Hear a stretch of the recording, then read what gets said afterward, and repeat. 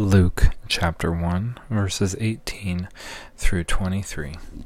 And Zacharias said to the angel, "How shall I know this? For I am an old man, and my wife is advanced in years."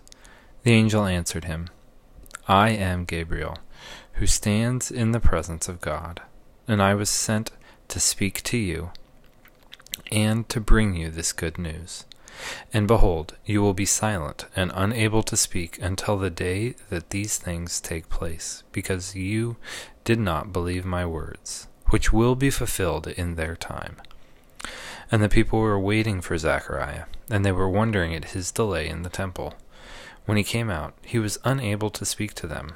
They realized that he had seen a vision in the temple. He kept making signs to them and remained mute.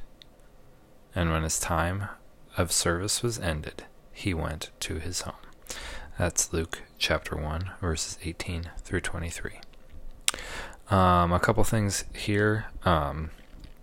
As I noted earlier, Zechariah has this legacy and long history of service to the Lord, but still when he is in the presence of the Lord and receives a message from the angel, still he questions and wonders.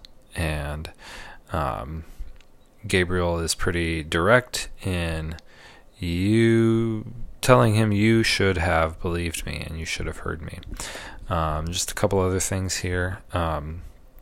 There is a story that the priests that went into the holy places had bells tied around their ankles and a rope, so that if they were struck down while they were in the holy place, they could be pulled out. And so part of this wondering about the delay is they're kind of expecting or wondering, hey, did Zechariah get killed in there, and do we have to tug him out?